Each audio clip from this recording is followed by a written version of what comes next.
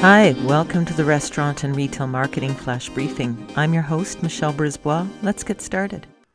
Amazon is the master of digitizing the retail experience, and they've been bringing it into the physical space for a couple of years now. And they have announced Wednesday that they are expanding Amazon One, which lets users pay with their palm prints, and this is going into their Whole Foods stores.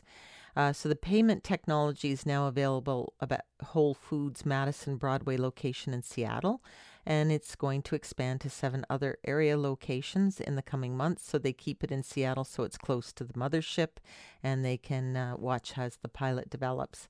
So the bioauthentication tool uses computer vision technology to identify consumers based on the unique characteristics of their palm.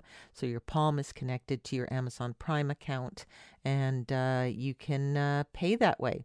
So it's an interesting development in terms of the technology, and you'll see it coming to Whole Foods and probably rolling out in the near future. Also, Whole Foods stores increasingly being used as a place where you can return items that you want to send back to Amazon. So we're going to see that bricks and mortar and online integrate more and more. Talk to you tomorrow. So come on, let's get out.